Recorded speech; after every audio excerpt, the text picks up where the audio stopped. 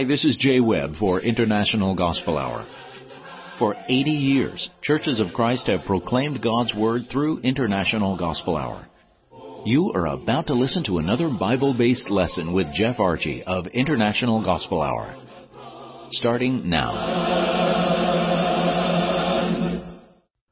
Well, it's time for a test, dear friends. Now, don't be alarmed and change the channel or cut me off. Let's think about this biblically speaking. The Apostle Paul told the church at Corinth to test themselves in 2 Corinthians 13:5. To the Thessalonians in 1 Thessalonians 5:21, he said, "Test all things, hold fast what is good." So when I say let's take a test, well, let's just test some things in our study today. You'll see what I'm talking about, dear friends. We appreciate our J. Webb's introductions and greetings to all of you. And today we continue our Are You Studying series. Now, for our newer listeners, this is a verse-by-verse study of a given book and chapter of the Bible. And today we're going to continue our study from 1 John. Now, as we enter chapter 2 in a moment, let me pause and say that if you'd like to listen to the broadcast about John or 1 John chapter 1, go to our website at internationalgospelhour.com. That's internationalgospelhour.com and click on the radio tab and then click on the broadcast tab underneath it. You'll scroll down and select the 15-minute messages and you'll be able to find the book, chapter, and verse that you are looking for or the studies from 1 John chapter 1. Now, let's read 1 John chapter 2, verses 1 through 6, and we're going to pause as our J. Webb has a very special study for you today. We begin with 1 John chapter 2, verse 1. "My little children, these things I write to you so that you may not sin. And if anyone sins, we have an advocate with the Father, Jesus Christ the righteous. And he himself is the propitiation for our sins, and not for ours only, but also for the whole world.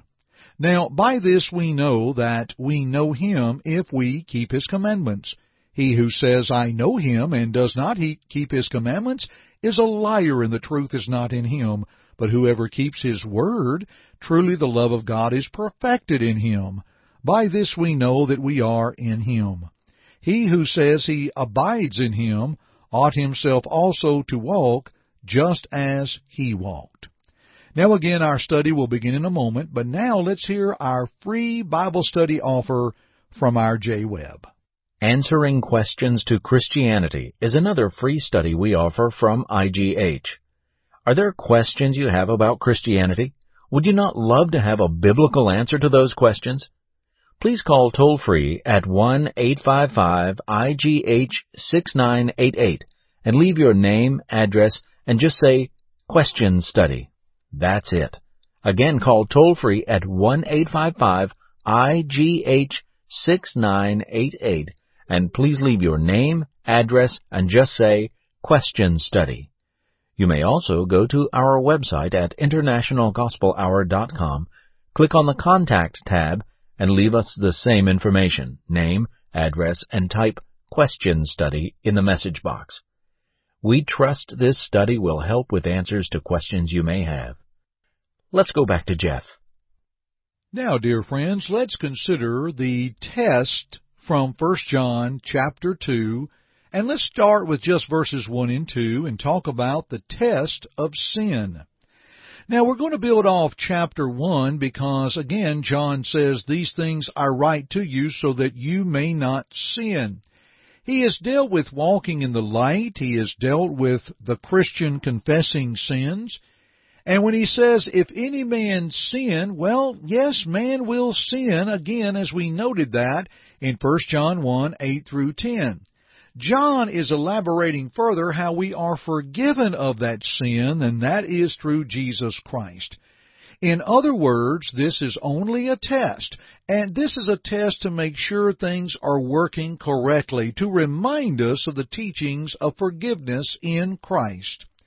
There are two words given that reflect what I call willing giving that applies to Christ and only to Christ. There are two words in this text that I want us to note as the word advocate and the word propitiation. So let's talk about it. Both of these words apply to Christ and only to Christ. There is no other advocate than Jesus Christ. Now, only John uses this word in the New Testament. But now, it's the same Greek word as is used in John 14 and verse 16 and verse 26, John 15:26, and John 16 and verse 7, where it is translated in some translations as comforter and others it is helper. It's applied to the Holy Spirit and His work in guiding and teaching the apostles into all truth. After all, that is to whom Jesus was speaking in John 14 through 16. Now again, it is also translated helper, and Christ is our helper in heaven. He is called the righteous. He is the only one who walked as a divine human, and He's the only one that could serve as our advocate. He is our high priest, our intercessor, as we note from Hebrews 7, verses 25 and 26, and Isaiah 53, verse 12. He's on the right hand of the Father, Hebrews 1, verses 2 and 3, and also our mediator between us and God, 1 Timothy 2:5. Now, as an advocate, Christ, if you will, serves as our lawyer or our attorney to represent us. He will speak on our defense with and as the atonement of our sins.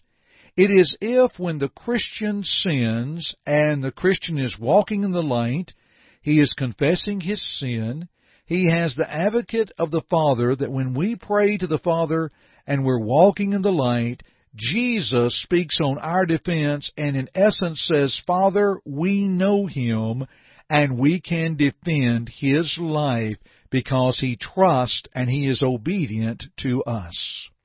Love that word advocate.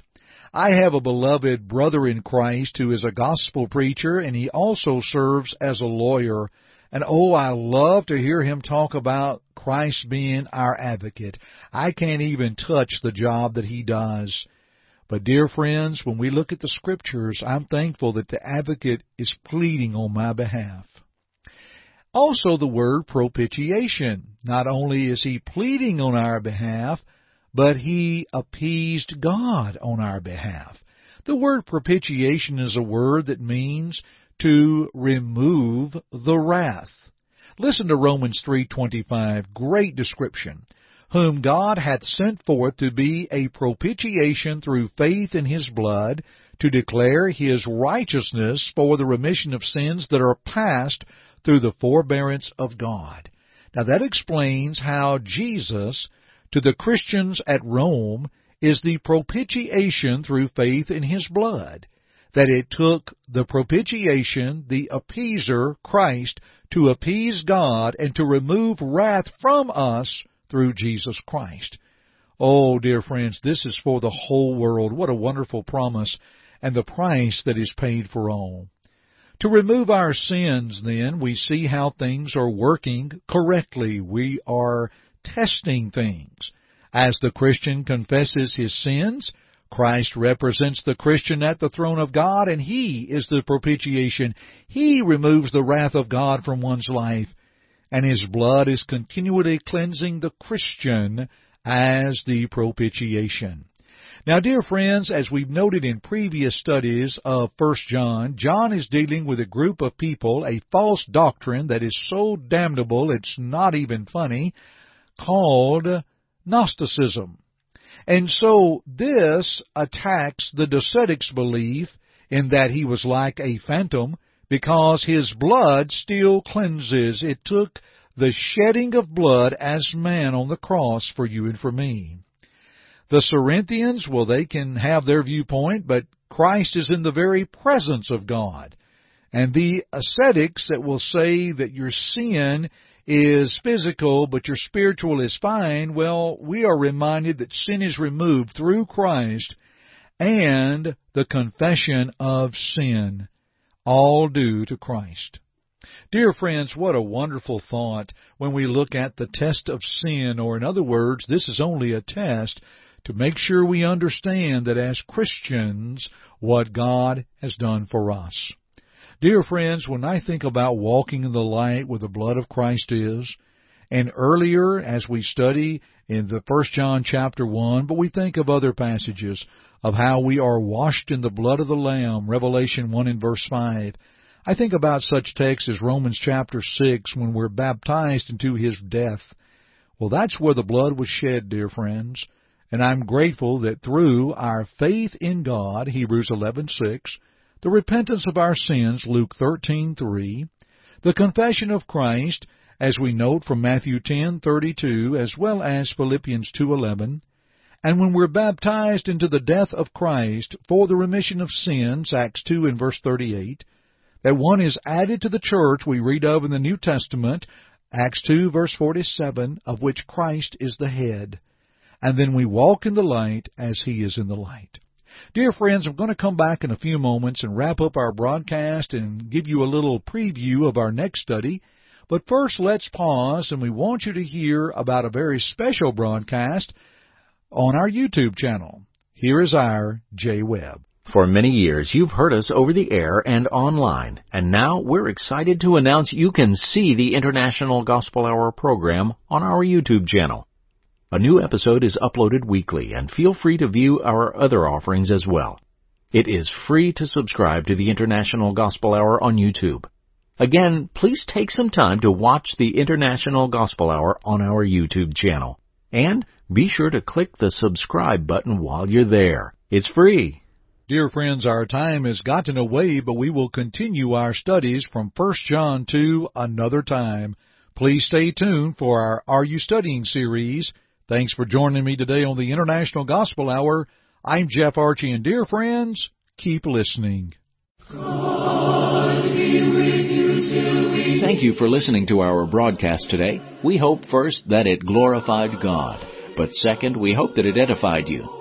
Listen to it again if you need to, or to other lessons in this series by going to the Media tab at our site, internationalgospelhour.com.